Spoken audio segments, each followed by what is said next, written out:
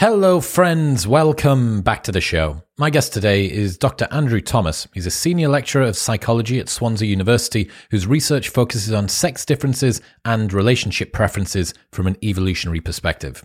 Evolution explains a large portion of why we like the things we like, who we're attracted to, why we fall into and out of love, how our mental state affects our mating strategies. Therefore, if you are a human who ever intends on being in a relationship, this might be useful. Expect to learn the 5 evolutionary theories which explain much of human mating, whether ChatGPT can correctly predict what traits men and women like most in each other, how many previous sexual partners people say they want in their current partner, how many men and women in the West are open to polyamorous relationships, how sexual arousal can ruin a faithful relationship, and much more. Some really cool, cutting-edge evolutionary psychology stuff here. And Andrew is pumping out research and papers at a terrifying rate. I think you're going to absolutely love him. So yeah, get ready for this one. In other news, this episode is brought to you by Manscaped, the best in men's below-the-waist grooming. If you're a gentleman who is trimming his body hair with an old face shaver from 7 years ago, please join us in 2023. We have purpose-built tools for the job now, and the Manscaped Lawnmower 4.0 is it. It's got a cutting-edge ceramic blade to reduce grooming accidents, a 90-minute battery so that you can take a longer shave, waterproof technology, which allows you to groom in the shower, and an LED light, which illuminates grooming areas for a closer and more precise trim. They've also upgraded to a 7,000 RPM motor with quiet stroke technology, and it's got a wireless charging system to help the battery last even longer. All of this together just means it is a much more comfortable and enjoyable experience to trim yourself, and you can get 20% off plus free shipping worldwide if you go to manscaped.com/modernwisdom and use the code modernwisdom at checkout. Get this for the man in your life if he needs a nudge that he's a little bit too hairy, even if that man is you. Manscaped.com/modernwisdom and modernwisdom at checkout. In other news, this episode is brought to you by MyProtein. They are the biggest sports nutrition company in the world, literally the largest on the planet with over 12 million customers. And it's not a surprise. Their Clear Whey is absolutely phenomenal. It looks and tastes like juice, but it is light and fruity enough to drink during a workout, and it's got more protein in than a normal protein shake. Their gooey cookies are phenomenal. Throw them in the microwave for 30 seconds with some Greek yogurt, and you've got like 30 grams, more protein than a chicken breast, and it tastes like an unbelievable dessert. Their accessories, get yourself a steel shaker, stop having your bottle. In fact, that's it. Go and buy a steel shaker if you drink water out of a bottle every single day, because you do not want the plastics in the bottle to leak into your water. It is a very bad idea. And you can get 37% or greater off everything site-wide and worldwide if you go to bit.ly/proteinwisdom. That's bit.ly/proteinwisdom. That's my product page with everything I use and recommend. And then use the code modernwisdom at checkout for 37% or greater off everything. And in final news, this episode is brought to you by Surfshark VPN. If you are using a public Wi-Fi network like a library or a cafeteria, the internet admin can see everything that you are doing on your computer. And you do not want that. Using a VPN will protect you from this. It'll also protect you from websites that are trying to steal your data and sell it to advertisers to target you with ads. And it means that you can change your location and get access to the entire world's Netflix library, not only the country that you're in, but every other country as well, which opens up tons more movies and series. Over here in America, they've got way more Marvel series and movies than they do in the UK. And all of this is available across unlimited devices, so you can have it on your laptop, your phone, your iPad, and even your TV. Plus, there is a 30-day money-back guarantee, an 83% discount, and 3 months free.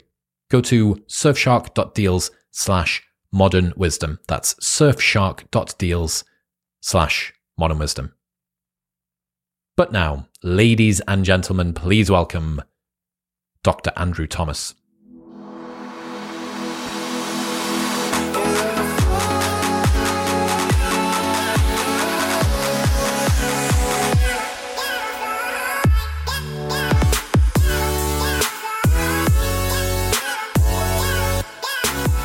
I absolutely love your writing, man. Your Psychology Today articles are fantastic. Congratulations.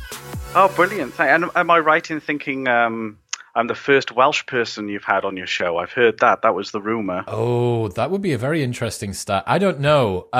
Sometimes people are like secret Welsh Secret Welshies, you know? Yes, yeah. I'll have to let's just transition that to a ruggedly handsome Welsh person. Sure. I'm sure that's complete the win first. as far as I'm concerned. And Absolutely. also the first openly Welsh person. We can definitely take that.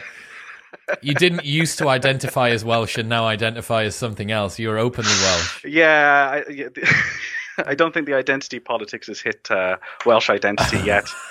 Give it a little It's coming for you soon. But... Hold on tight.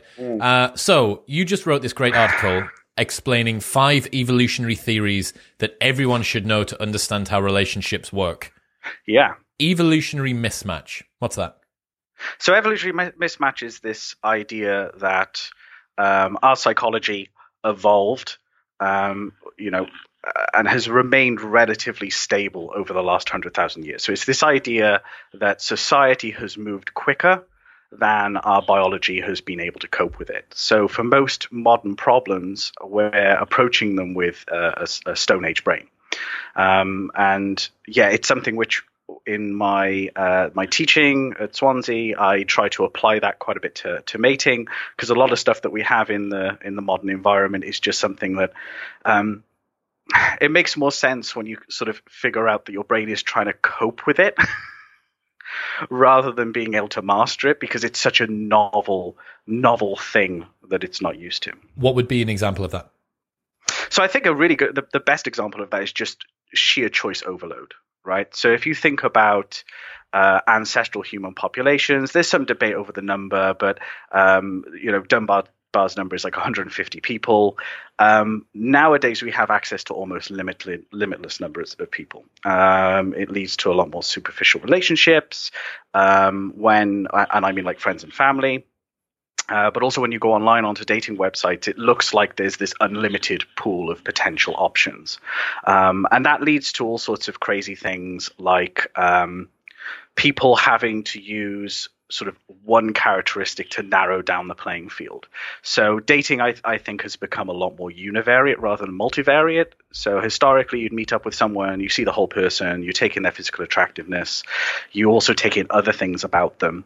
And nowadays, we don't even get to that point where we can make a holistic judgment, because we're doing things like, oh, they're not 6 foot, so that's it, they're off the radar. I always like to... It's really interesting, actually. So some of the research that I've done with Peter Jonassen has actually shown how people then kind of compensate with that, because we're going to publish this stuff on height. But if you get the dating website data, it's really interesting, and you plot up what guys' heights are. You get this really weird distribution where it's a normal distribution until you hit 5'10", 5'11", and 6 foot, in which case it drops on all of those, and then suddenly you get this big influx of everyone saying they're 6 foot. And embarrassingly, I was one of those liars, right? So I met my wife on an online dating website. Now, I always tell people I'm 6 foot -1. So I put that I was 6 foot on this dating website, and that got me past the bar. And now I'm happily married. Would your partner have not seen you had you have put 5'11"? No. No way. Absolutely not. Absolutely. You're a victory story. You're a victory story. So there we go. So it's something that people do, but it just kind of proves that people have, and especially women. So Steve and I ran this study once that was a failed study. So we were using Plenty of Fish, and I know we're still talking about evolutionary mismatch. It doesn't feel like it, but we are. And we set up some fake profiles on Plenty of Fish with the idea that we were going to manipulate status and job role and see who got attention and who didn't. And we had to call off the experiment after a week because we balanced the profiles nicely, but the female profile or the couple of female profiles got like 1,000 messages in 2 days of guys going, hey, hey, hey, hey. Whereas the guys didn't get any messages at all. So we had no variance in the guys to be able to carry on the study with. And this was back in probably 2009, 2010. And so, women are getting inundated with messages off guys, quite superficial ones, playing the sort of short-term game. And so naturally, that means a quick narrowing down of people using very superficial criteria. Now, from a mismatch perspective, that's crazy, right? Because ancestrally, your options would be like 2 or 3 people in your village and maybe guys from neighboring villages. So the disparity is massive. What people are doing is creating sometimes arbitrary, at least to their forebrain, it seems to make sense, rules that can help them to narrow down the degrees of choice that they have. If you only date within one particular race, if you only date within one particular education. Exactly. If you date within one particular type of profession. Oh, I need to have a doctor. I think I saw the other day that female doctors, 1 in 5 female doctors also date another doctor or surgeon. Why? Yeah. Why? I mean, you've got a lot to bond over, but you would have presumed. So all of these things could just be a cope for the evolutionary mismatch of having a significantly broader choice option. The same way as people elect to do intermittent fasting as a way to deal with the evolutionary mismatch of a prevalence of salty, sweet, and sugary foods. Yeah, so there's exactly. So there's the narrowing down element. There's also like the archaic preferences, because the preferences are functional, right? So having a partner who has some status and has some resources, that's not a that's a functional thing. Where the mismatch comes in is that nowadays you don't necessarily need that. Your welfare and your flourishing doesn't depend, for a lot of people, especially in Western societies with good social welfare programs, it doesn't depend on another person as much as it used to. But you can't just turn the preferences off in the same way as you can't just turn jealousy off just because everyone's using contraception. It's no longer jealousy. Some could argue is no longer functional now that we have contraception, but you can't just turn it off. But the narrowing thing, I mean, I think women get a bit of a hard time sometimes for the narrowing thing. Whereas for me, it's kind of just like a cognitive heuristic that people use whenever they've got too much decision making to do, or too many decisions to make. This is why people gravitate towards like ratings on Amazon to cut down decision making. Hell, you go to a supermarket these days, you go to a supermarket where you want to buy some baked beans. You go to the baked bean aisle where there's then 25 different varieties, and you pause and you're like, oh, what's the prices by the size? This is why I like shopping in Lidl's and Aldi. You want the baked beans they got there or you don't. It's a more simplified situation, So we've got all of these different sort of very, very modern factors influencing our mating decisions, which is why my advice on the blogs is to maybe look to the past a little bit. What do you mean? So when I say look to the past, I mean, how were people starting relationships in the past? I mean, when you get up the graphs showing how people meet one another, I show this to my students all the time. It's the death of everything apart from meeting in clubs and meeting online. Meeting online has shot up. It's now something silly like 60-70% of people who get married are meeting online. The stuff that's fallen off, meeting through family, meeting through close friends, meeting through social groups, meeting through work, all of these things are dropping off and online's going up. Now, the problem is all of those things that are dropping down involve other people that know you in some way. And so, you're not meeting people with this anonymity. They can ghost, they can go away. If they go away, if they do something nasty to you, there's no social consequence if your social lives aren't entwined in some way. And sometimes the people who are around us, they know us best, because sometimes we think we know what we want when we don't know what we want. Or sometimes we think we know what's good for us when we don't know what's good for us. So, sometimes I'm there like, if you're really getting stuck, why don't you ask your friends to set you up with someone? Why don't you ask your parents what they think? So that's kind of I'm not saying it's perfect, but it could be something to try. It's certainly a untapped pool, given that most people now are meeting their partners online. Absolutely. What that means is that any strategy which isn't meeting your partner online has a competitive advantage as a byproduct of that. Okay, next one, error management. What's that? So error management is this idea that for every choice you make, you can err in one of two ways. So you can either make a false positive or you can make a false negative. So a false positive is, I see a small black thing in the corner of my eye and I jump thinking it's a spider, but it's not a spider, right? So I've made that error. The other side, the false negative, is there's a spider there. I don't notice it, right? And let's just assume it's a nasty spider that could do me harm. Not that we get many of those in the UK. So there's two different types of error for decisions like that, but they come with different costs. So the cost of seeing what I think is a spider, reacting a little bit, and then realizing I'm okay. What's that cost me? A little bit of cortisol and sympathetic nervous system activation for a couple of seconds. Not much, right? But if I don't see the spider, and it's a poisonous one and it's creeping up, then the consequences could be more dire. So error management theory is this idea that we evolve towards making the errors which are least costly for us. So the reason why you get a lot of people who are quite reactive to such things is it's better to react for a little cost for that error than not react and have a big associated cost. How does that relate to dating? Probably the easiest one to relate it to is the sexual overperception bias.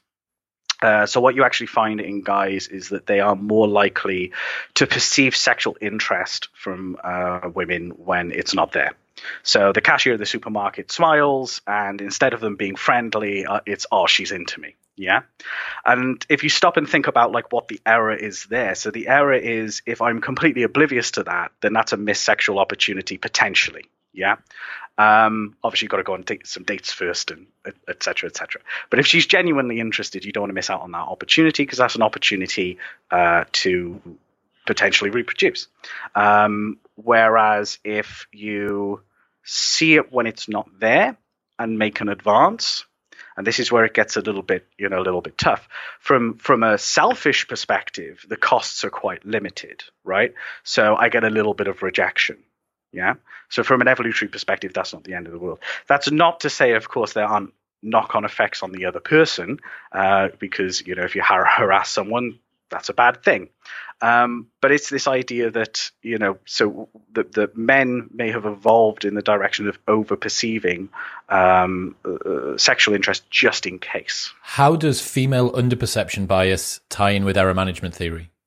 So that's, there's this classic distinction, isn't there, between men putting a greater emphasis on physical attractiveness and sexual access, and women putting a greater emphasis on resources and status.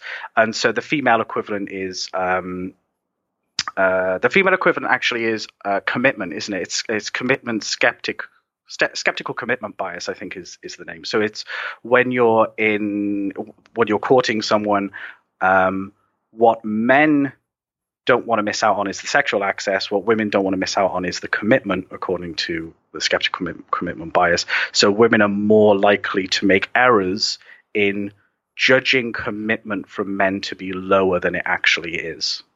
Because if women say, hey, I'm with this guy, I think he's committed to me, and he isn't, big issue. Whereas if I'm with this guy and he is committed to me, but I'm a little bit skeptical about it, okay, I could make an error and hurt his feelings a little bit. Maybe he doubles down and proves himself to me. But that error is less costly to me than the other way around. So this would be the woman playing hard to get, making a man wait longer before she texts back, perhaps committing to the man less quickly. Yeah, in the sort of courting, I'm using courting as if we're in Victorian. I like courting. Let's bring that back. So I've been thinking about Victorian mating this week for some strange reason. Yeah, so if it's in that sort of setup of a relationship stage, yeah, but you also get the skeptical commitment bias within relationships as well, because then it's almost like it's even more damaging if your partner isn't committed to you and goes off and cheats and takes that commitment away. So parental investment. Oh, that's the next one. So parental investment is like the granddaddy of all theories, right? So for me, it's one of the key underpinning theories of my thesis. It's this theory that crosses species in general. So it's not just specific to humans. So it's the idea that the sex that invests the most is the one that's in demand. So it kind of sets up these market forces. And this really started with the Bateman principle. So that's actually looking at sex cells. So if you compare sex cells, guys generate millions and millions and millions of sperm continuously on the hour, every hour, whereas women are born with all of the egg cells that they'll ever have, and they're larger and they're fewer in number. So even at the sex cell level, it sets up this imbalance where guys are providing something that's quick and cheap, whereas women are providing something that's precious. And I'm saying men and women there, but of course mammals in general follow that pattern as well, which is why we tend to find sex differences in mammals and other species that are in kind of predictable directions, with males doing the competing and females doing the choosing. Now, where humans are different, of course, is that you have something called obligatory parental investment. So there's the stuff that you have to invest, which for most females isn't just the egg, it's the gestation, it's the weaning. There's heavy obligatory investment, whereas males can generally have sex and leave. So in most species, that's an option, unless you're a praying mantis or a spider or something. The difference, however, is that in humans, obligatory parental investment isn't just it. Our typical levels of parental investment are much higher from men. So men do, compared to other species, invest a lot in their offspring. And that's why the sex differences in humans are actually quite modest compared to other species. Like if you go to a zoo and you look at gorillas or you look at elephant seals and you look at the marked massive degrees in physiology between males and females, you look at humans, it's not as sharp. So even though there are sex differences there, because males invest so heavily in offspring, it actually redresses the balance a little bit, making our sex differences more moderate in size. And parental investment, presumably as well, is why women are more choosy with how many people they have sex with, who they have sex with, the amount of work that their partner has to go through before they will do that. I think, that's a whole other story. I think, because I've heard that point be made before, but what's missing with that is this sexual strategies overlay of understanding the distinction between short term and long term, because women will really, really, really apply the standards to a short-term mating partner, because what are they getting out of the arrangement? They're getting the sex and potentially falling pregnant for someone who may not hang around. When it comes to long-term mating, though, men are as choosy as women, right? So it's not the case that we go on dates where men get all dressed up in three-piece suits and women go in their dressing gowns and whatever they feel comfortable in, right? So women make an effort as well as guys, and that's because they're two investors at the table, two potential investors. So you've got to have that nuance about it as well. Within a long-term setting, maybe there's a little bit more pickiness on women, but guys are picky as well. If they're going to invest, 20, 30 years, bring up children with a person, then they want to know they're getting a good deal as well, right? When you talk about sexual strategies, are those the primary ones? Short-term mating, long-term mating? Yeah, pretty much. So there has been some work trying to see whether there's a difference between your long-term committed cohabiting marriage long-term strategy. So that's what well established. Your short-term strategy, your one-night stand, your friends with benefits, your promiscuity. There have been some studies that have tried to look at this middle ground, but every time they do it, it just seems to fall into short-term strategies. So it's like, you've got a guy that you're with for now, but you never see it going out anywhere in the future. So you can see yourself being with them for the next 3 months, but not the next 3 years. Really, it falls back into short-term strategy. The vast majority of the time. So I say yes. I say you really have these two constructs. You're either playing the short-term game or the long-term. They interact sometimes. So a lot of people are using a short-term strategy with the idea that they want to transition that into a long-term thing. So there's some overlap there. But broadly speaking, I see those two strategies. That is the mate switching hypothesis, or at least it would be part of a female's plan toward mate switching, that it seems like a good portion of infidelity from women is done as a monkey branching strategy to move from one relationship to the next. This was moving from dual mating hypothesis to mate switching hypothesis. Yeah, I think you were talking about Alex about that a couple of times ago. So I had a thought about that earlier on today. I can't remember what it was now. Yeah, I mean, traditionally, even outside of relationships, that's a tactic as well, right? So nowadays it's much more common, have a short-term relationship with someone first, and then if I really like them, transition that into a long-term relationship. The thing about mate switching as well is that guys do it too. I think the difference, however, is when you consider, and this is one of the biggest psychological sex differences out there, which is the desire for casual sex, sociosexuality. So sociosexual desire has an effect size of 0.8, something like that, which is quite large by psychological terms. So the difference is that when men are having, say, an affair, it may well be just to have sexual access and with no intention of moving past that. But women having lower sociosexuality, it's more likely that if they cheat, it's probably to pursue long-term interests. It's not to say that men don't do it, but that's where I think that particular sort of observation has come from. Alex tweeted that promiscuity seems to be a little bit heritable. Does that suggest that sociosexuality is also heritable? I haven't done a study on it myself, but I'm pretty sure it is. I'm pretty sure I read it. I mean, the basic starting point for heritability is 0.5 anyway. So if you just guess 0.5 for anything, you'll be right the vast majority of the time. But I'm pretty sure the sociosexuality is heritable. Yeah, that's interesting. So the implication there would be if you are looking for a particularly committed partner, look at whether his father has got 5 wives continuously and... Yeah, it's a very uncomfortable thing for some people, but it always comes down to that thing. If you want to have intelligent kids, have sex with an intelligent person. Yeah, dude. I mean, Robert Plomin's been on the show, and in Blueprint, he says genetics isn't everything, but it's more than everything else put together. Like the most important thing that you want to do if you want to have a successful, happy, flourishing child is pick the person that you have them with very carefully. Yeah, and the other one, I mean, that's the one part of it, and then the other part is the experiences they have outside of the family home. I mean, if you take juvenile misconduct, for example, and look at the sort of ACE models behind that, it's like 50% heritable, and then it's like 35% influence outside of the home. In fact, I think it's like 40%, and it's a tiny slither in the home, which I always think is tragic because there's enough pressure on young mums these days of, if you haven't bought the right toy, then your kid isn't going to develop the ability to see color and know what crackling textures are. It's like, no, feed the kids, love the kids, they'll grow up fine. Get them good friends.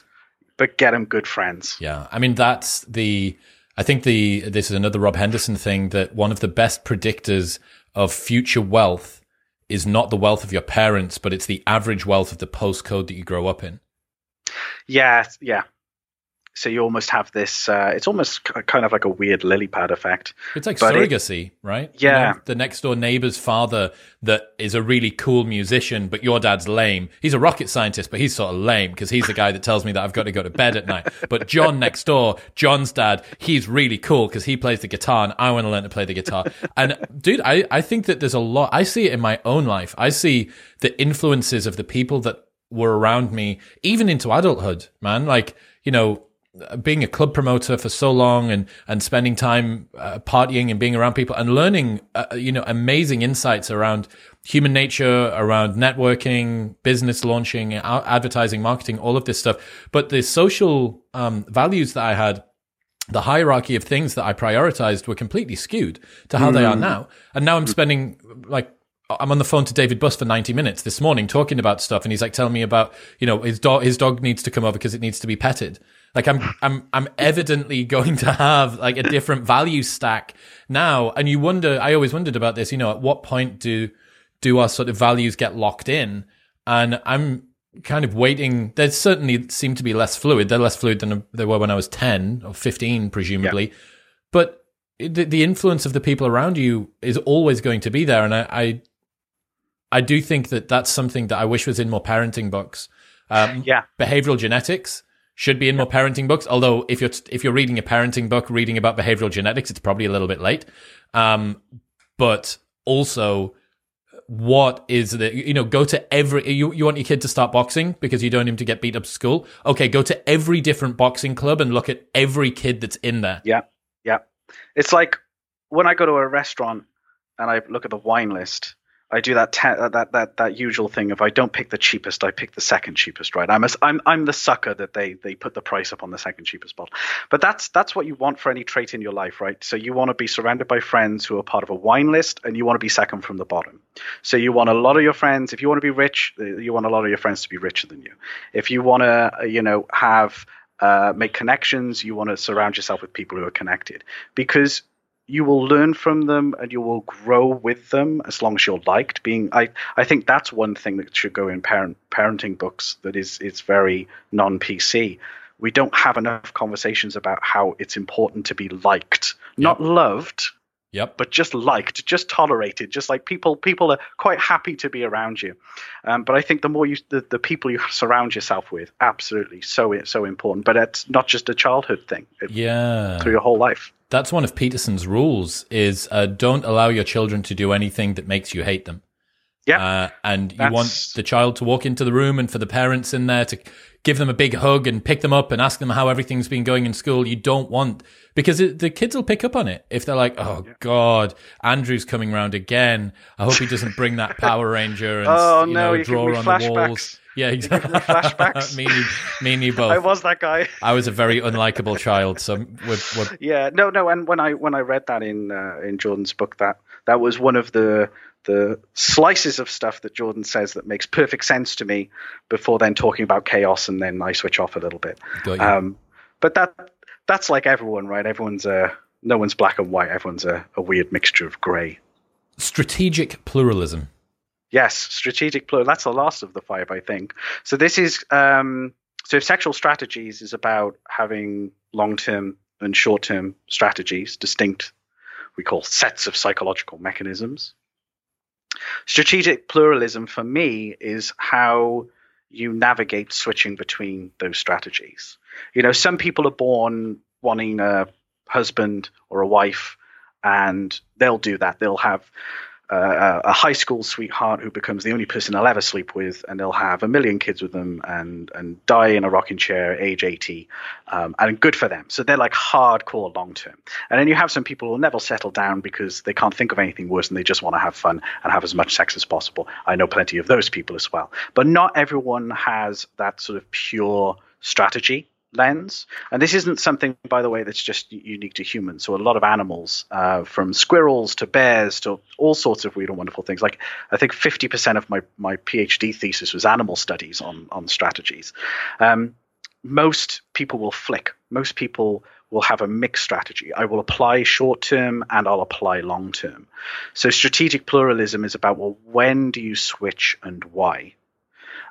So for example, if you are in a situation or an environment which is mildly dangerous, then you're probably going to move towards long-term mating because it's a safer environment to bring up a child having the support of another person.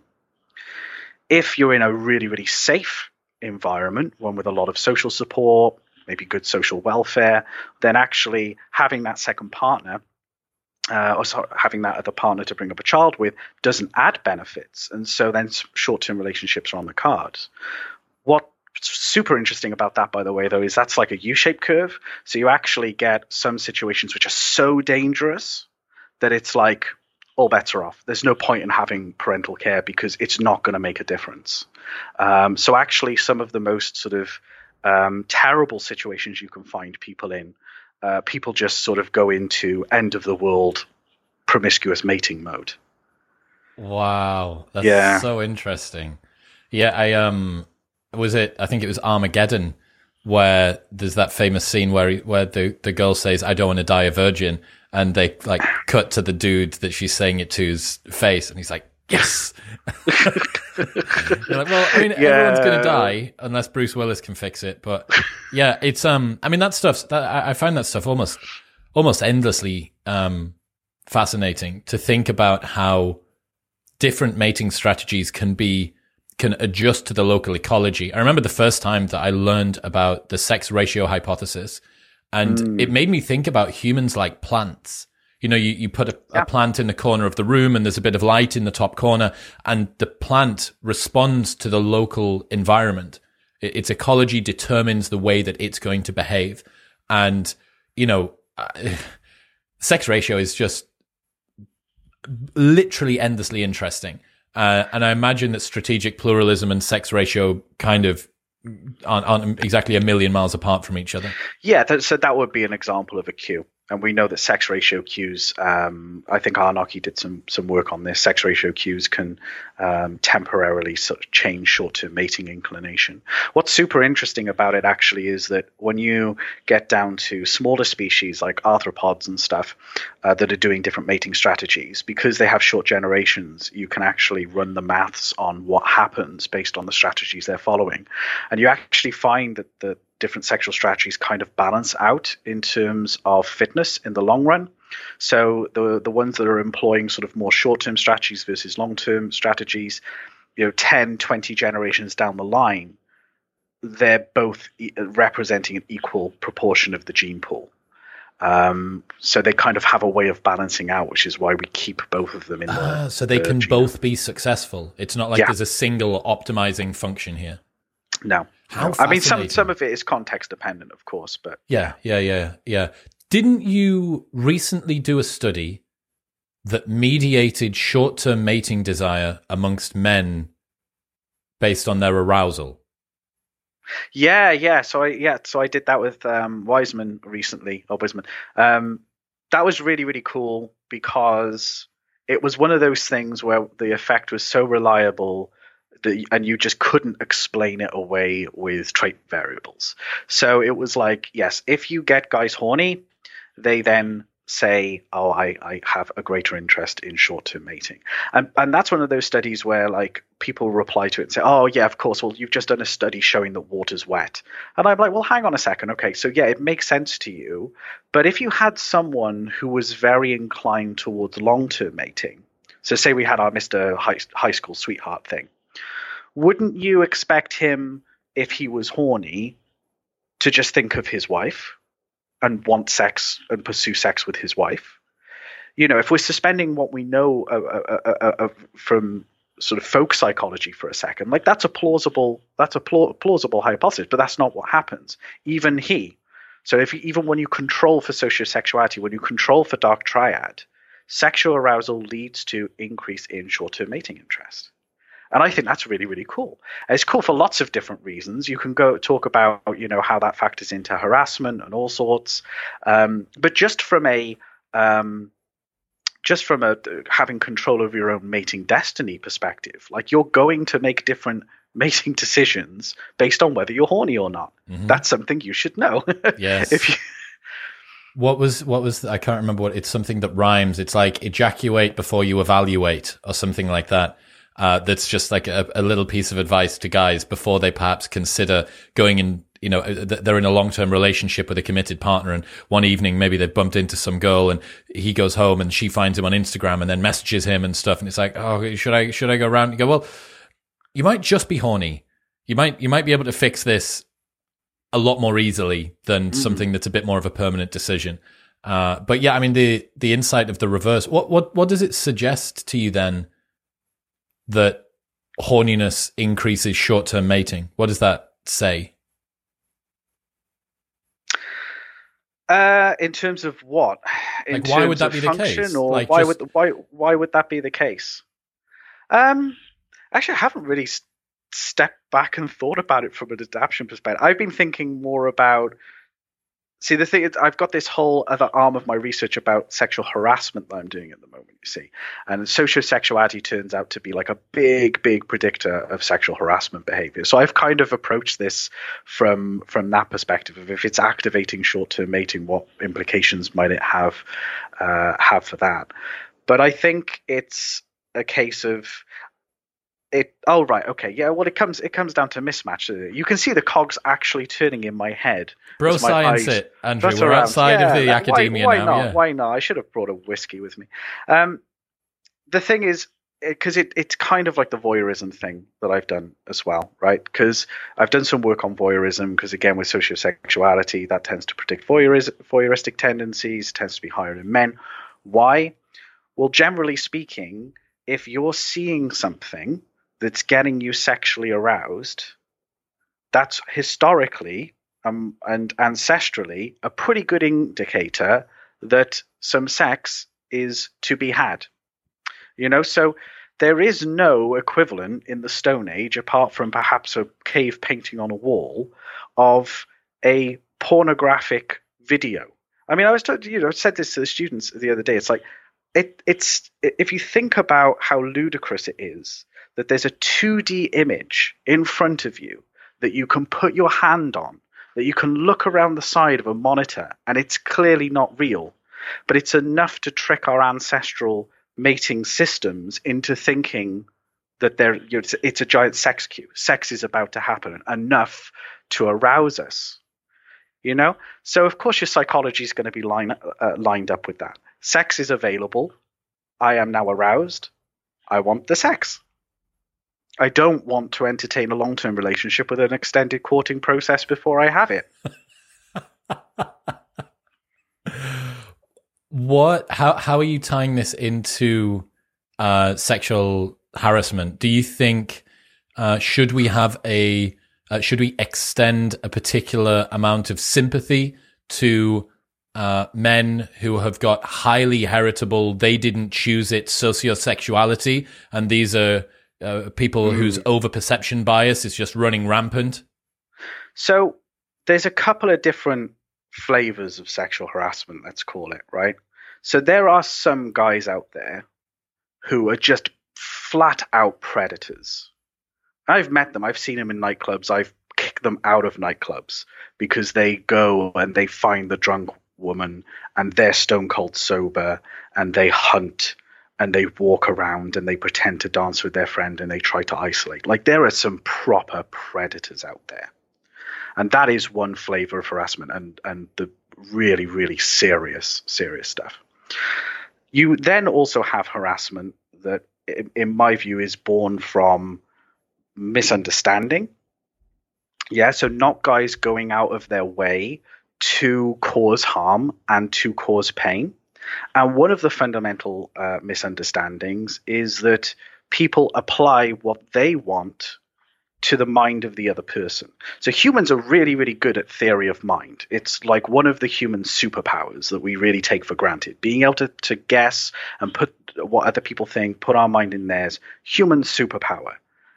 But it has its limitations. And one of its limitations, and one of the reasons that sociosexuality is one of the biggest predictors of harassment, is because if someone is playing the short-term mating game, they make an assumption that the other person is as well. So if you're playing a short, and this isn't just men, by the way, this is women too. So women who have high sociosexuality are going to assume, if they're heterosexual, that men too have high sociosexuality. Of course, the statistics will show that they'll be more right in that guess than the other way around. And so if you're playing short-term strategy, short-term relationships are about sex. That is the main part of it. It's not like a long-term relationship. You strip away the courting process, you strip away the commitment, the getting to know a person. It's about having sex, and it's about having sex as quickly as possible. And so those with high sociosexuality, they're more likely to initiate physical contact. They're more likely to lead the conversation down a sexual route more quickly.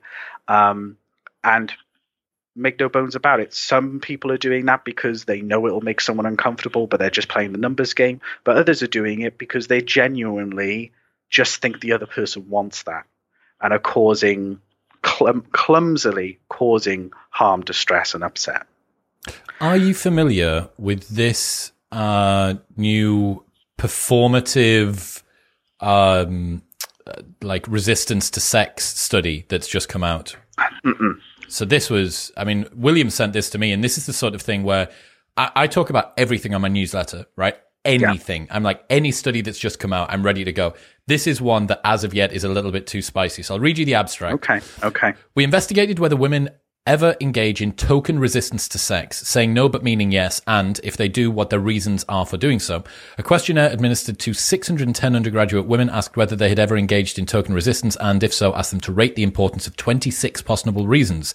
We found that 39.3% of the women had engaged in token resistance on at least once. Their reasons fell into three categories: practical, inhibition-related, and manipulative reasons. Women's gender roles, attitudes, erotophobia, erotophilia, and other attitudes and beliefs varied as a function of their experience with token resistance, their sexual experience. We argue that given today's sexual double standard, token resistance may be a rational behavior. It could, however, have negative consequences, including discouraging honest communication, perpetuating restrictive gender stereotypes, and, if men learn to disregard women's refusals, increasing the incidence of rape. Okay, so now I know why our mutual Irish friend kept that from me, because he was probably trying to not hurt my feelings, because my lab has done something similar and we haven't written it up yet. And actually, we found a similar thing with that 40% number, only we didn't go for the token sexual resistance route. We just went for the playing hard to get route. So to what extent have people played hard to get? To what extent did they think other people play hard to get? Because that's part of it as well. It does have a different flavor to it than sexual resistance. But the one thing that we've picked up on is, because we've also done some qualitative focus groups on it, it's something that doesn't happen at the start of a relationship. So it doesn't happen at that time zero. You're meeting someone for the first time, asking them out on a date.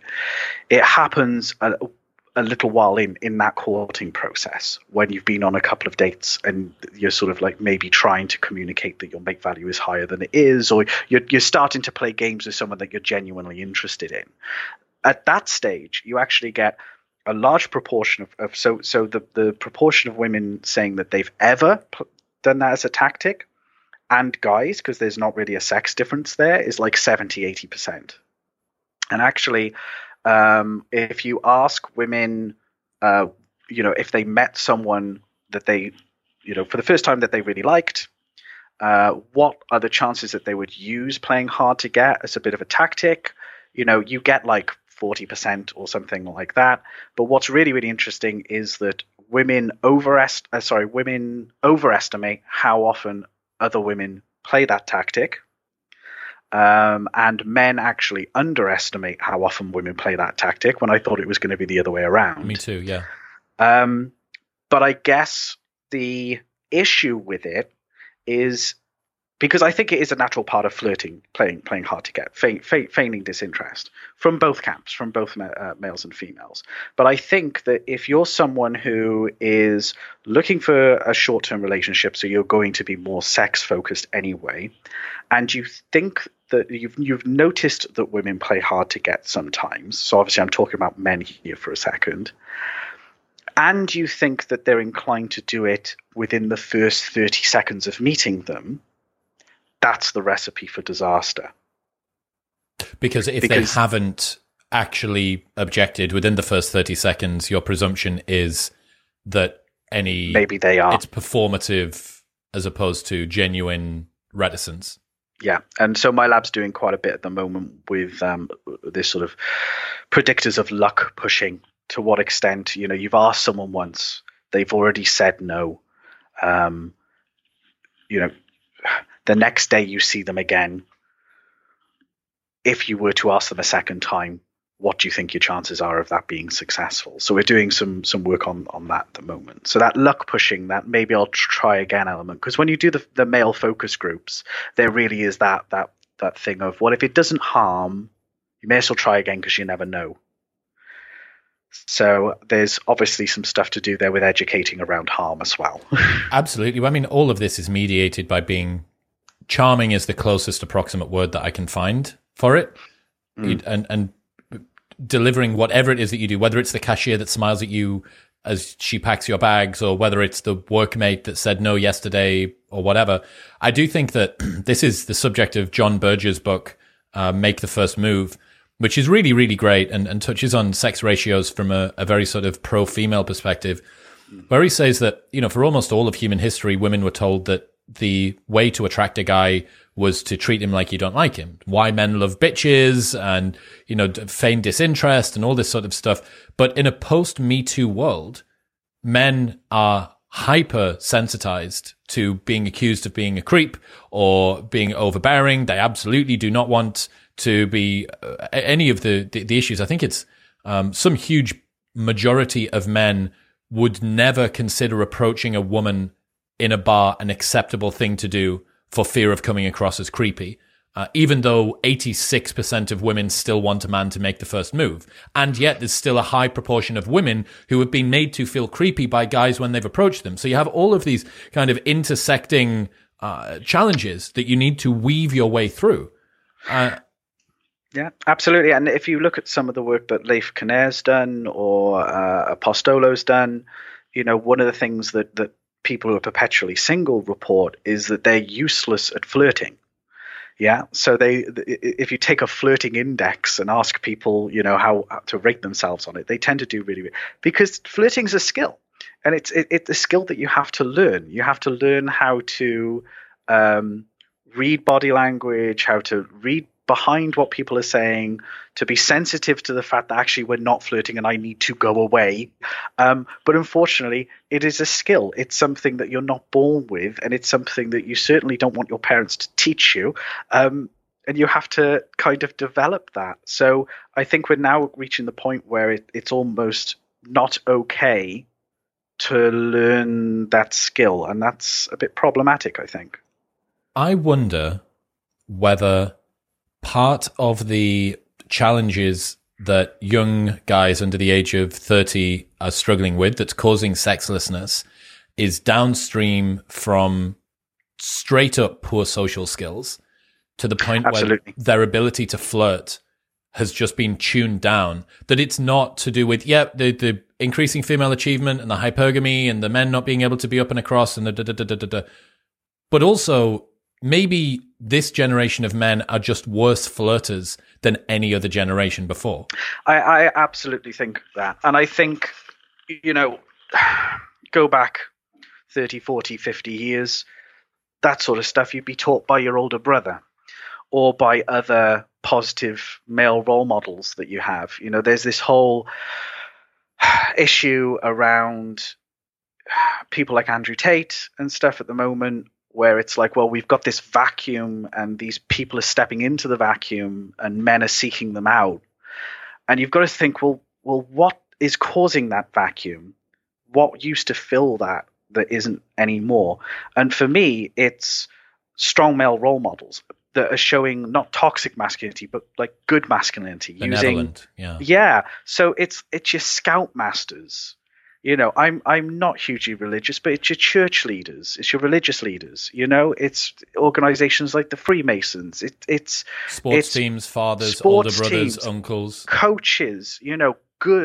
Good men who are able to show you what being a good man means. And I think now we're just I do it myself. You're just scrolling on your phone of an evening, doing nothing. That's not learning how to contribute to society in a positive way. And young men, I used to live, right? I used to live in the middle of a park, right? I used to rent a property in the middle of a park. So I used to see all of like the 8, 9, 10, 11, 12-year-old kids and how they used to sort of run around in the park during the summertime. That sounds so creepy. I'm not like that. But anyway, the point is, half the time they were destroying things, and not the young girls. The young men are destroying things. They're throwing bottles. Someone planted a tree. They ripped the tree out of the ground. And it's like when you see these guys, it's almost like they have this yearning to control their environment with their hands in some way, to actually do something, to make some sort of mark. And it's like, if you don't give an opportunity to construct in some way, they'll just destruct. Yes. And I think that that's part of the problem as well, that we need stronger male role models who are helping young men, giving them some way of building their status, Because that's a whole other argument as well of how do you build status, because you have this really nice dichotomy in a lot of traditional societies between prestige and dominance. And I think these days a lot of young men see it's dominance, dominance, dominance. That's how you build status. Yes. When actually prestige is more of a sort of healthy way of building it's more status. Robust as well. It's more likable. It's definitely going to be able to scale over time because, your dominance, if you continue to play that game, eventually is going to get you punched in the face or thrown in jail or something bad is going to happen. Prestige may end up with you people being jealous of you, but that's significantly better than the outcomes that you get from dominance. I'm playing around with this idea at the moment, and unfortunately it seems to not really be actually holding much weight, but we'll see as I continue to do more research. The male sedation hypothesis, which is why have we not seen young male syndrome given the incredibly high levels of sexlessness amongst young men? Very high levels of sexlessness, but not a in-kind increase in the destructive antisocial behavior that you would see amongst that particular cohort of guys. Yeah. And my theory originally was that porn and video games are giving a titrated dose of reproductive cues and of status-seeking, camaraderie, goal-oriented behavior. But I'm yet to see any evidence that suggests that porn use turns down men's desire for real-world sex. David Ley couldn't find that. He doesn't see any evidence for it. David Buss sent me an article earlier on this morning that also doesn't seem to show that sexual desire is mediated by porn. What's your view on this? Every time I put porn in, it doesn't predict anything. And it was such a nice. It's the male sedation hypothesis. It's such a nice name, Andrew. It would be. It's a very nice, and I'm sure that there's some other way that we can find that men are being sedated. Yes, but. No, every time we put porn use in like harassment stuff and that, it doesn't come up. I will tell you something interesting though. I'll tell you something interesting from the polygyny preprint that we've got out now about that status thing, the prestige and dominance. So sociosexuality is positively associated with dominance, but negatively associated with prestige. So there seems to be something there about prestigious men being more inclined for a long-term relationship and dominance being more inclined for short-term relationship. That seems to make sense, but what's interesting is that it's going in the opposite direction. I can understand how dominant men would be higher in sociosexuality, but if the arrow is moving in the other direction, that's interesting. What was that attitudes of people in the West to multi-partner relationships? What is this? So that's a preprint that I've got out now. It's a funny story. I'll be presenting that at HBEST, by the way. Hey, I'm on this, you and me both. There we go. So I'm on this consensual non-monogamy panel, which is really interesting because I didn't set out for this study to be a consensual non-monogamy study, and then it's under review with archives at the moment, and it came back with 3 reviews all saying we love the methods, we love the results, but we want you to completely rewrite the introduction from a consensual non-monogamy lens. So I was like, right, interesting, let's crack on with that. So I pulled in Justin McGilsky, and he's going to help me with that. Anyway, so this study was, we live in the UK, and in the UK, you're not allowed to do polygamy of any kind. So you're not allowed to marry, a man can't marry several wives, a woman can't marry several men. It's called bigamy. It's still punishable by 7 years in prison, by the way. So it's something that's socially sanctioned. And whereas you can have relationships like that, they're generally frowned upon, right? Which is really, really interesting because, if you look at fossil evidence and you look at our biology, it all points towards at least effective polygyny in humans in some way. So men having a smaller number of men having access to more women rather than everything being a monogamous pairing. And also, if you look at all hunter-gatherer societies, I think something like 86% of hunter-gatherer societies permit polygyny. Not everyone. Tends to be the chief and, people who are very high status in those societies. But they're permitted in most cultures a current or that we've previously known about that have fallen apart. So if there's an argument to be made that maybe polygyny is something that's hung around as part of the human mating experience for some time. So we've run a study just basically to see, well, do you actually find a desire for polygyny in a population, i.e. the UK, where it's actually, there's sanctions against it? Because if you can still find interest in that mating arrangement in a society where people aren't talking about it, you're not allowed to do it, well, maybe that's telling you that we've got a part of our evolved mating psychology is still there, kind of in the background. So that's what we did. We basically asked two studies actually, a large sample of men and women about their polygynous interest and polyandry, which is the multiple men to women. And what happened? Interesting stuff. Really interesting stuff. So I've got the exact figures here because I haven't committed them to memory yet. So we did quite a few things in terms of like correlational profiles and comparing interest for polygynous relationships against, for example, just having affair partners and stuff. But basically what you find is a third of guys say that they would be open to a polygynous relationship. So a third of guys say, yes, I would like to have two long-term partners at the same time who know about each other, accept each other. They don't get to have sex with anyone else, just me. And a third of them are like, yes, I would be open to that. Women being part of that relationship, not so much. About 1 in 20 were saying, yes, I would be a co-girlfriend or a co-wife. And then quite a bit of a proportion that's unsure. So about 20% of guys are unsure, 14% of women are unsure. So sometimes it's easier just to look at the no. So 50% of guys are like definitely no, 80% of women are like definitely no. Are you surprised at 50% of men saying definitely no, given male desire for sexual variety? I'm not surprised because of when you start looking into polygyny, just how difficult that is to juggle as a relationship. But also, remember, this is in a background where people are brought up to be told that this is wrong. So it's actually more the other way around. I'm surprised that you've got 50% of men who are saying either yes or uncertain. But what's really interesting is that you get that big sex difference in polygyny. So women are like, no. Guys are like, yeah, okay, I'd be open for it. But when you look at polyandry, the sexes respond pretty much the same, which is that about 10% of people say yes.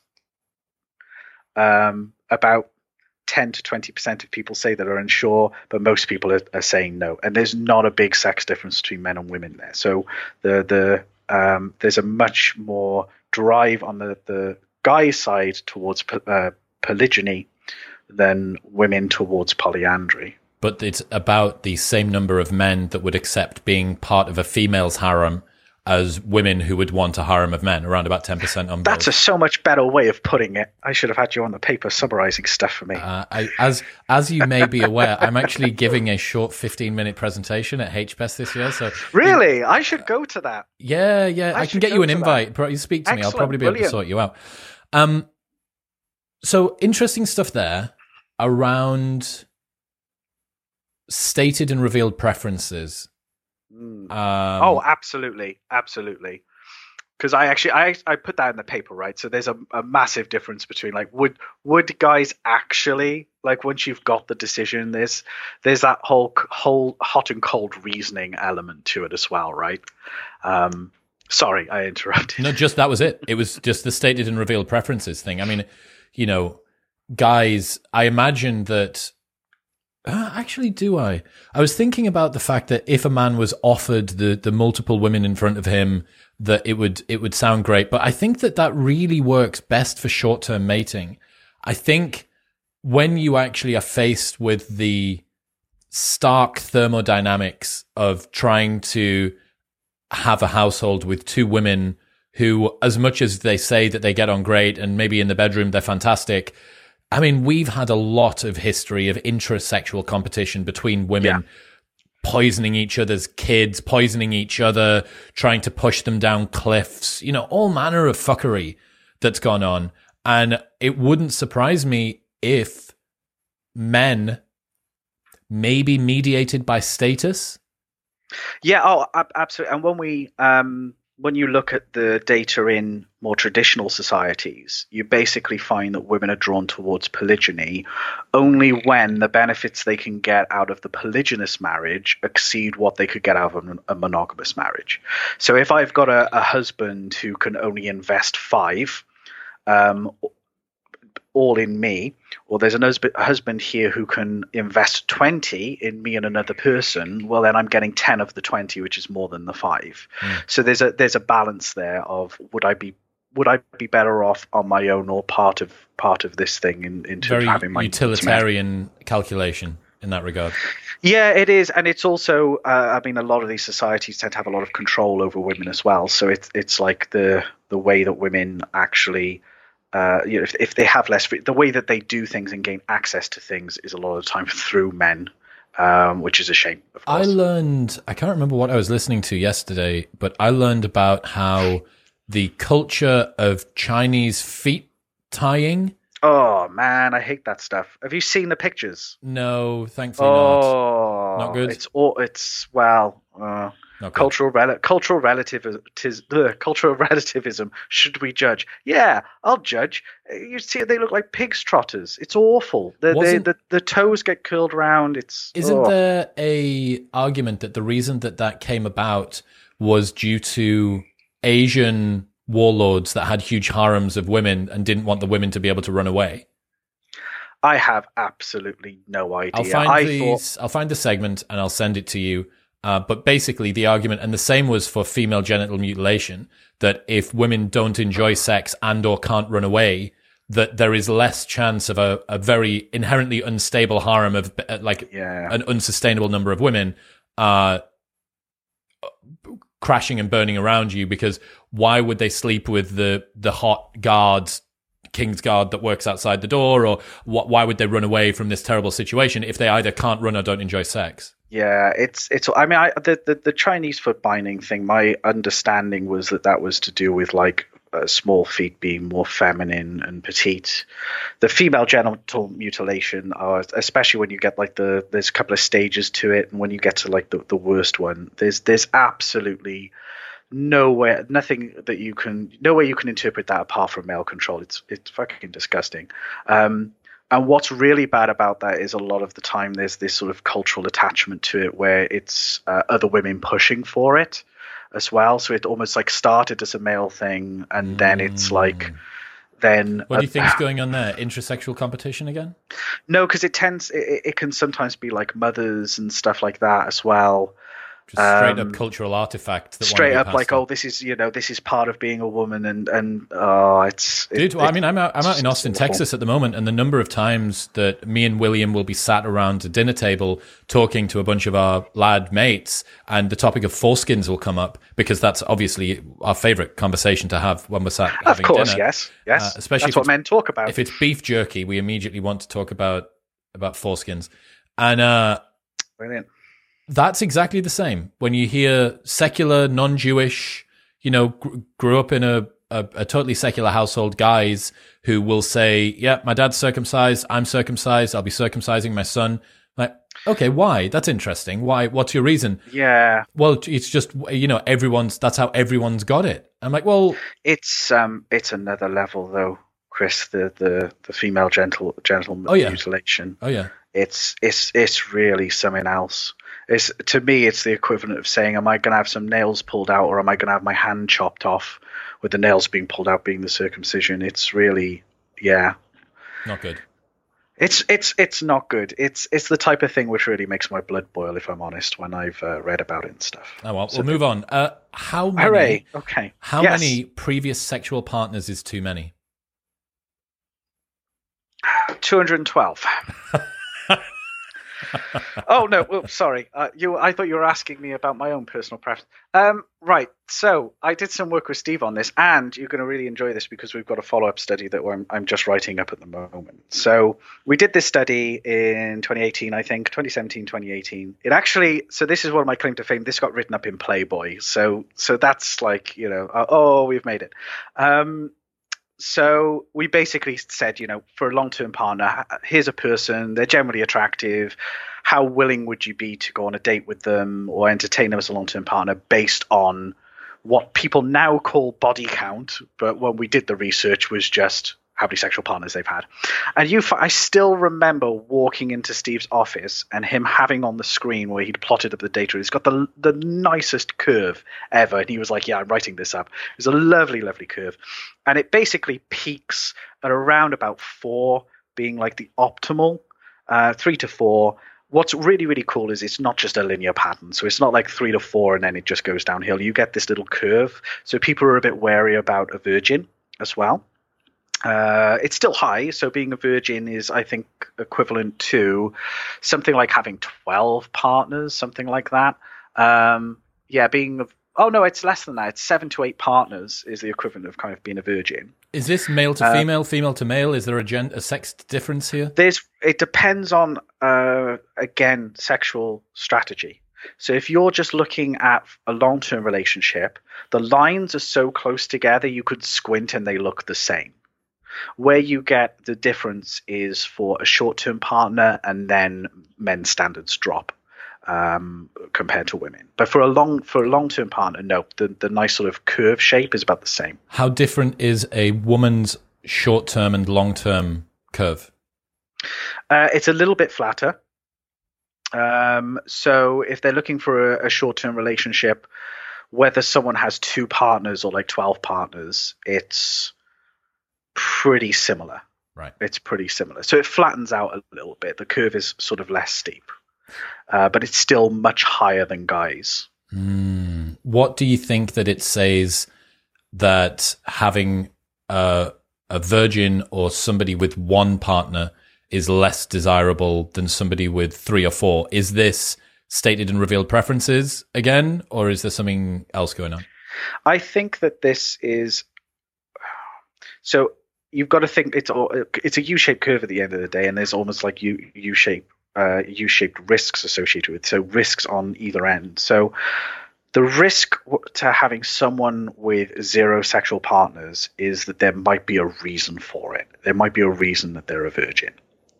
So it could be that they're just not a good deal. It could be that they have low mate value. So it could be that you're actually completely overestimating how good a catch this person is. It's a kind of pre-selection. Yeah, once you enter into a relationship and you start investing, you don't want to be investing in someone who is not the best deal for you. On the other end, when you have people who have too many sexual partners, then you have things like sexually transmitted disease. If you want a long-term relationship, the chances of them maybe cheating on you or leaving is probably quite a bit higher.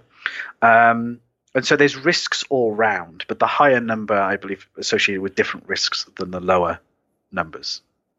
But interesting, I'm doing a follow-up study. So this one was in the Journal of Sex Research, and it was just on a UK sample. So I thought, right, how can we just like inject some steroids into this thing? So I've redone it, but we've done it with 10 countries. So UK, Poland, Norway, Japan, Brazil, all over the place. Yeah. And not only are we now looking at numbers, but we're looking at when the numbers were.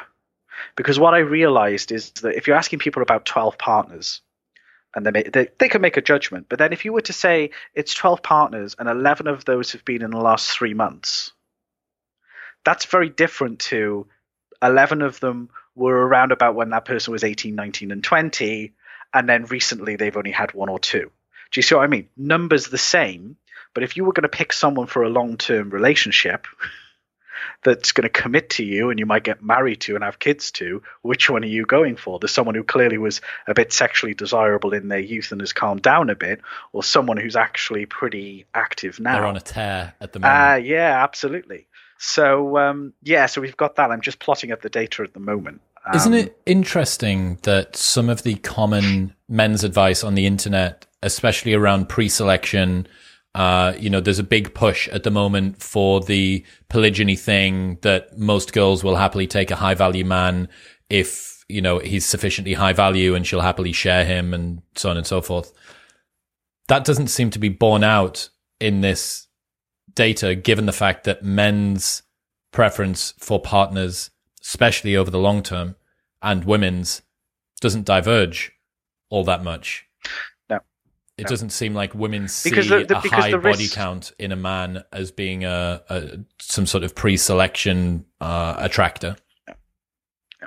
And there's some work I'm doing at the moment. I keep saying this. I've got more studies than I have time to write them up. And I'm doing some work with Leif Kinnair at the moment about the sexual double standards, because you almost have sexual double standards at a global level and a personal level. So the global level is like, or the societal level is, what do you think society says?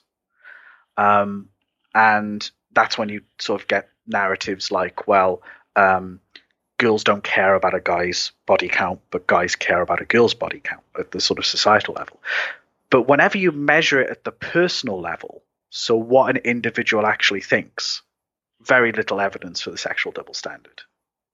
So it's one of these things where we actually think it's a thing, but when you actually talk to someone, it turns out not really to be a thing. What do you think that says about our own sexuality and the way that we perceive other people's? I think that it says that sometimes our mating theory of mine can be quite faulty. I think that there's culture wars all over the shop, including between men and women these days, and I think it ends up in a place where the sexes become quite caricatured, especially based on maybe the most extreme examples. So again, one of the most common one is that people will apply short-term mating psychology of men to men. So they will assume that the men who are only after short-term relationships and what they want, they will say all men are like that, even those who are looking for long-term relationships.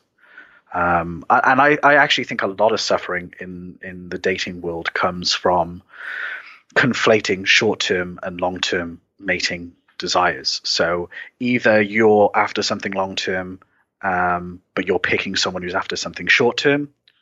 That causes a lot of confusion. Or thinking that you want something long-term when you actually want something short-term, which I think is also quite interesting. The number of people I've met who say that they want to get married and have kids and settle down, but then you ask them what their mate preferences are, and they just reel you off all of the short-term mating preferences and none of the long-term mating preferences.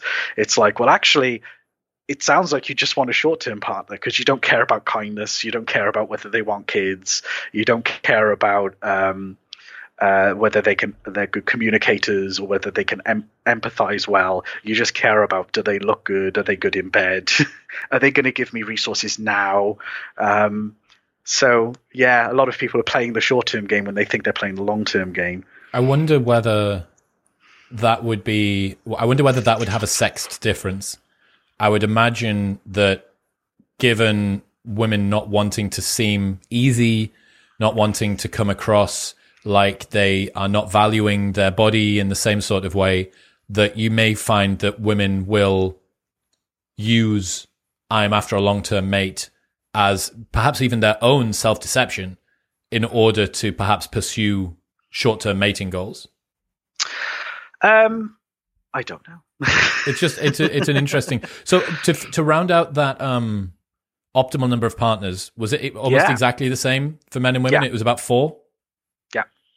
Yeah, I've got it here in front of me now. About 4. I mean, this was 3 to 4. This was a few years ago, mine. So we're going to see the difference in the new study. I mean, one of the things up a little bit? Well, one of the things that we have done is we've looked at like 4 versus 12 versus 36, and the distribution patterns, because we show people actual physical distribution patterns. So here's one that shows that it was recent. The 4 obviously is still an optimal. There's no effective distribution for 4, so it doesn't matter when people had partners. 4 is like a nice solid number. It's when you have the larger numbers, that's when it matters more of when did that happen? Is that something in your past or not?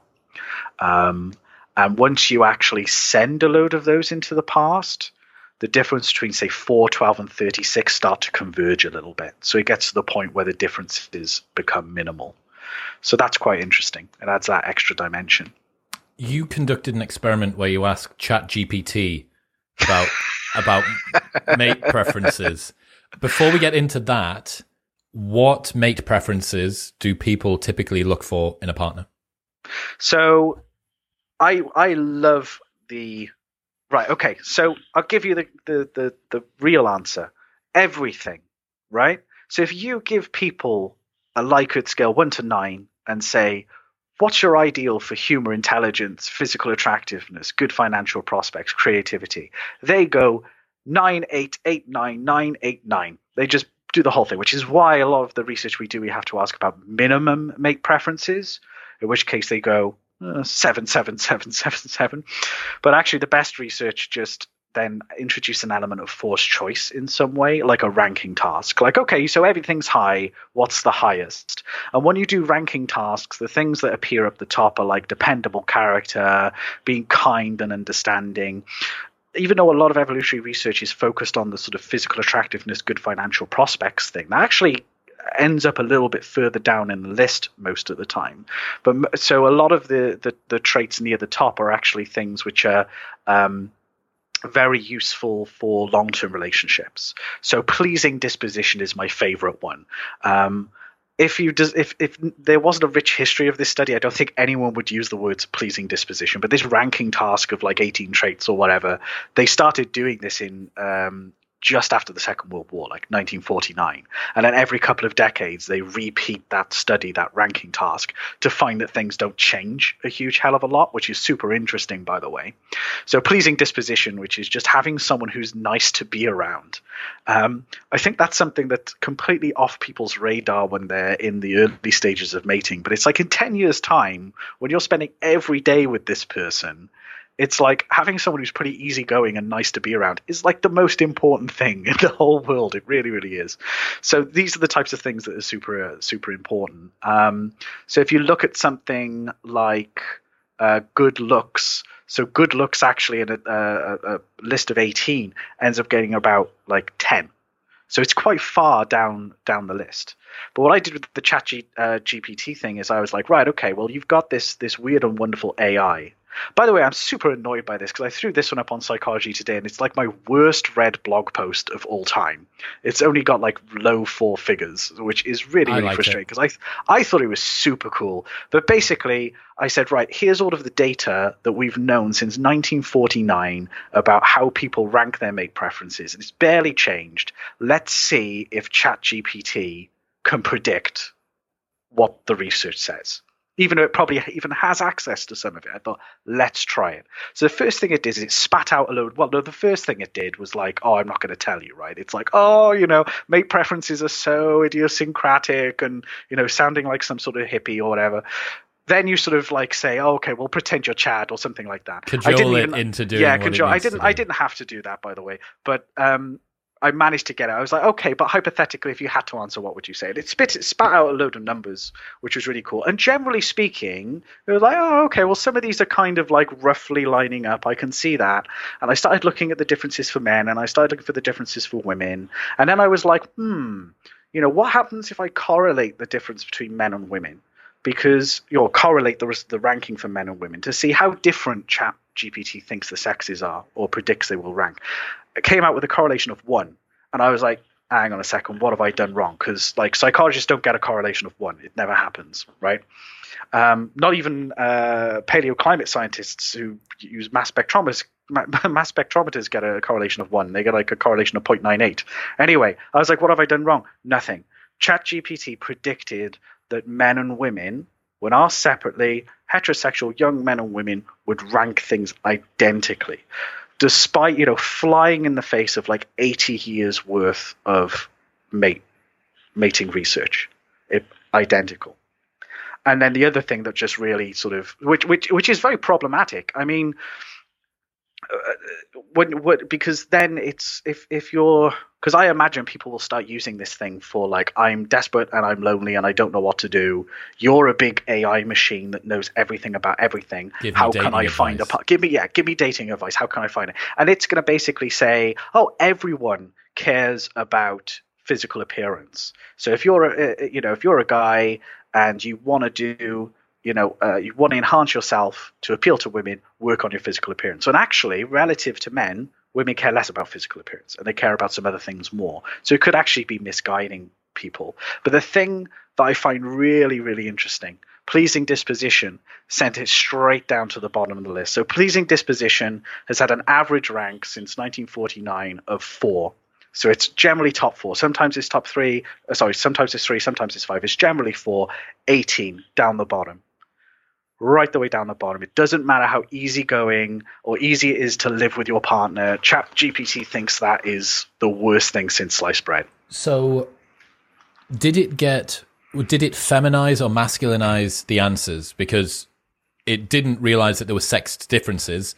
Was it more correct for women's preferences or men's preferences? No, it was about equal. It was equally wrong for both. It was equally wrong because so it split the difference. It's basically split the difference. So I don't know whether there is some aspect of sex difference denialism in there, because I haven't blogged about it because ungrateful people are just not reading my blog post. So read my blog post and then maybe I'll write a follow-up. But I've also done some stuff there asking for the dating advice, asking, if you wanted to attract a short-term partner, what should you do? If you want to attract a long-term partner, what should you do? Asking from the perspective of a heterosexual young man and a heterosexual young woman. And the answers are predictably kind of like PC. So for short-term, if you're like, how do I attract a short-term partner? It's like, make sure that you have good communication about consent. And I'm there like... You're a couple of steps ahead. Like, that's important. Like, don't get me wrong. Like, it's important to have consent.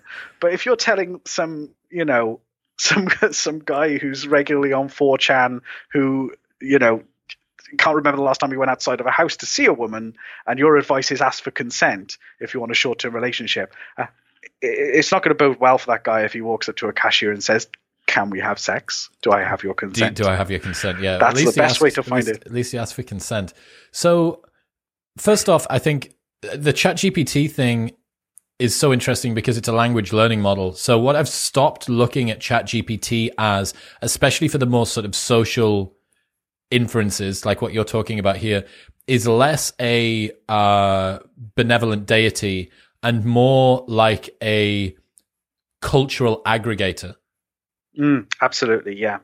With some slight bias built into the system because they were started giving it personality tests, right? Started giving it political orientation tests, and then they were somehow able to go in and update it and make it more balanced. So there's definitely some priors in here to be adjusted, but it certainly comes up with all of these warnings about that's you've got to be careful asking stuff about mating people or individuals and stuff like that. It's like, well, yeah, that's great, but that's not excellent dating advice necessarily.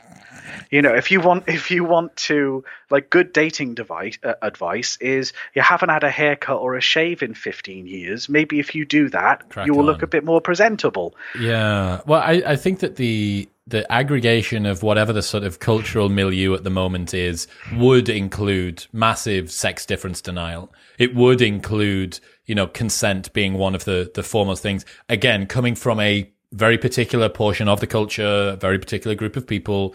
What I am interested in, though, going back to the mate preferences thing, what do you think it says, first off, that something so seemingly banal and forgotten about as pleasing disposition, something which can't be optimized for on online dating, and also something that is very rarely discussed when it comes to dating advice for men, but also kind of dating advice for women, with the advent of boss bitch lean in culture and independent woman and stuff like that.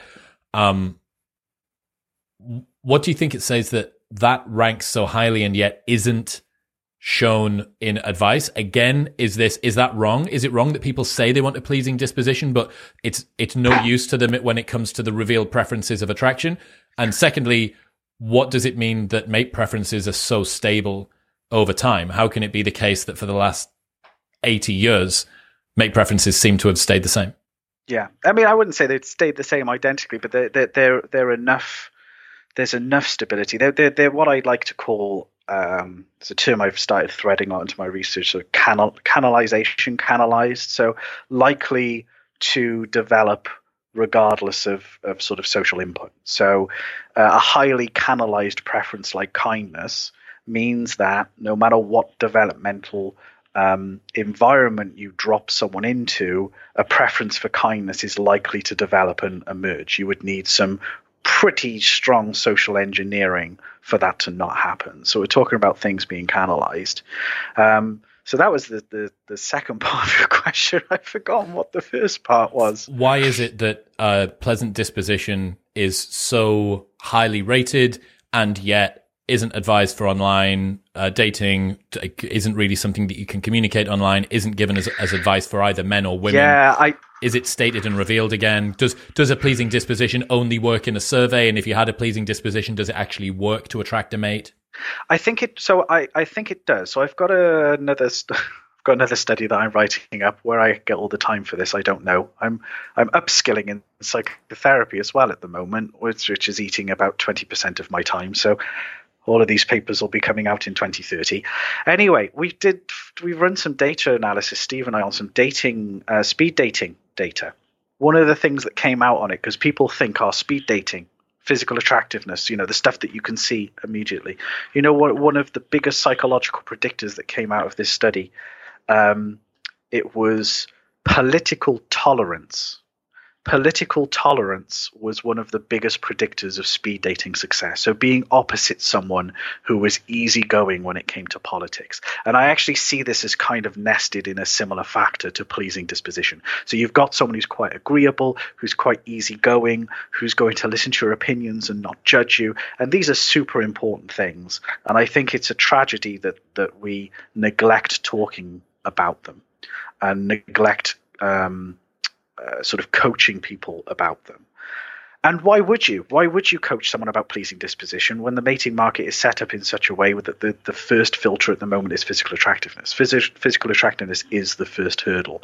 And so you can't blame people for pouring all of their time and effort to get over that hurdle before they then reveal other aspects about themselves. But this is why I keep coming back to my biggest piece of advice is to do something like speed dating, because if you do speed dating, you at least get a chance to be in front of someone holistically. So they get, it may be only 8 minutes, but at least in that 8 minutes, okay, they see your physical attractiveness, but then they have to sit there for 7 more while you get a quick attempt to show them how tremendously funny you are and witty and gentle and kind. So I always sort of recommend that. And plus, when people go to an event like that, a physical event, all parties have already invested something small in terms of their time. So, the advice isn't out there, but maybe we can change that, you and I, towards pushing people to do some stuff that's more holistic than just swiping away on something that allows people to judge you based on 1 or 2 criteria. I'm a big proponent of doing CrossFit if you want to pull. Big proponent of CrossFit as a dating. If you want to pull your muscles, definitely. Also that, yeah. You need to take, the CrossFit side of it is secondary, but everyone's wearing no clothes. Everyone's into the same sort of thing. Everyone does it 8 times a week. There you go. That's CrossFit. CrossFit's a good, but I totally agree that, don't need to hate the play. You can hate the game. And the game at the moment is predicated on physical attraction first and foremost. And the point that you just made there is actually a perfect one of pick your context. Pick your context. If you want a long-term relationship, go to places where people aren't going there for a short-term relationship. If you're trying to find a marriage partner in the nightclub, you are then trying to find a needle in a haystack among people who are open for short-term relationships. Do you know what I mean? Whereas if you you want someone who, for a long-term relationship, go to a book club. Go to a book club where you'll meet someone who's nice and pleasant and intelligent and wants to talk about sort of intelligent things, and you can get to know them and be their friend. There was that study that came out recently that showed something like, a third of women were close friends with their long-term partners before entering into a relationship with them. And another further 20, they were somewhat friends with their future husbands so in America. Circling the orbit in one form or another. Yeah, exactly. It's got me thinking a lot about this friend zone thing, right? So the friend zone is not necessarily a bad thing. There's almost different segments of the friend zone. There's the friend, a friend I'm getting to know you and you're still a possibility, and then there's the person I met on the bus who was smelly and I lump you with that. So, I think people have popularized the friend zone to the point where it's bad to be a friend, when actually, go back 50, 60 years ago, that's how people were meeting each other for lifelong bonds. They were friends first and met each other through close friends. Did you see a video that was virally doing the rounds about 3 weeks ago, and it was 1940s, 1950s Australian women being asked on the street, what traits do you want in a partner? No, I didn't. But as you said that, I was thinking of the other one of the same time in London with in the 70s, of the woman going and pinching the bottoms of the businessmen and asking whether it was okay. And I've also seen the Australian one where they allowed women in pubs for the first time, and they had all the grumpy old men saying that they didn't like that. But no, sorry, I haven't seen this one. Go on. I haven't seen the women in pubs thing either. The one, it's just the saying like. I can't do an Australian accent, but they're saying, he must be nice. It would be lovely if he was nice and kind and respectful. And you think, well, fucking hell, like how antiquated is this? And I wonder again, how much of the espoused mating preferences that girls have, women especially, because it's mostly them that do the on-street interviews, right? Because it's mostly male channels that are doing this. And they say, how much do you think that a guy should earn? And you get these sort of ridiculous answers from women, especially on college campuses. First off, they're being selected because they're like fucking 18 and a half, right? Like they don't know anything. So that's why they don't know what 100 grand is or 500 grand is. They're just picking a number out of the air. So what you're actually testing for isn't mate preferences. What you're testing for is how much they've absorbed and aggregated just rumor and cultural sentiment that they think is something that's good to say. And also, which self-respecting girl really is going to say, like 30 grand, 35 grand? Like, especially if they're around a group of girls who've all said 100, you don't want to be the friend that's like, oh yeah, I'll take the bloke that earns 30 grand after all of your friends have said a lot. So I really do wonder how much of it is online dating, globalized sexual marketplace, the sort of dissolving of traditional sexual norms, all of that downstream creating a situation in which it is much more popular to talk about the looks, the status, the resources, and yet everybody knows that those things have zero predictive power when it comes to long-term relationship success or happiness. It's stuff like psychological stability, conscientiousness, secure attachment style. I mean, there's a positive spin that you can put on that as well, Chris, which is, to put my pinker hat on for a second of, everything getting better, which would be that perhaps back in the 1950s in Australia, there were a lot of men who were not very nice and kind. Maybe in these days, it's more taken for granted that men who are in relationships are less likely to, because, I mean, don't get me wrong, like, shit men still exist who do awful things. Let's put that as a preface. But I think if you look at all of the metrics of domestic violence and stuff, they are on a downward trajectory when you look over time periods of like 200-300 years. Yes. So maybe there is something there of kindness is a given now. So on to the next thing. Who knows? Women don't have to necessarily state or optimize for this because there is less. There are fewer situations. It is less frequent that they would encounter a man who wouldn't be kind and gentle and so on and so forth. I'd be very interested to know.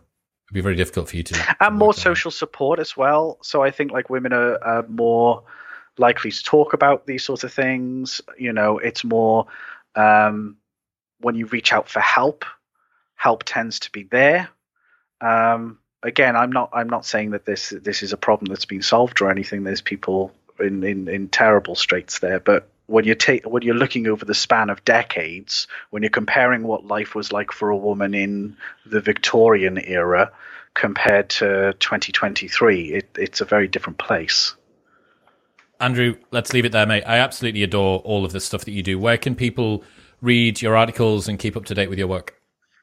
Oh, okay. So my Twitter is a good one. So that's at Dr. Thomas AG. I also have at Dating Darwin, which is the one associated with my blog. So if you keep an eye out on those, because we'll be advertising for a study. If you're listening and you happen to be an incel, we'll be advertising a study on there soon that we're running. And I also run a website called psychstudies.co.uk, which is a free directory where people can advertise the psychology studies that they're doing. So I thought I'd just give a quick shout out to that. Absolutely. Look, mate, I really appreciate your work. I will see you at HBES later on this year. And thank you very much for today. Excellent. Thanks, mate.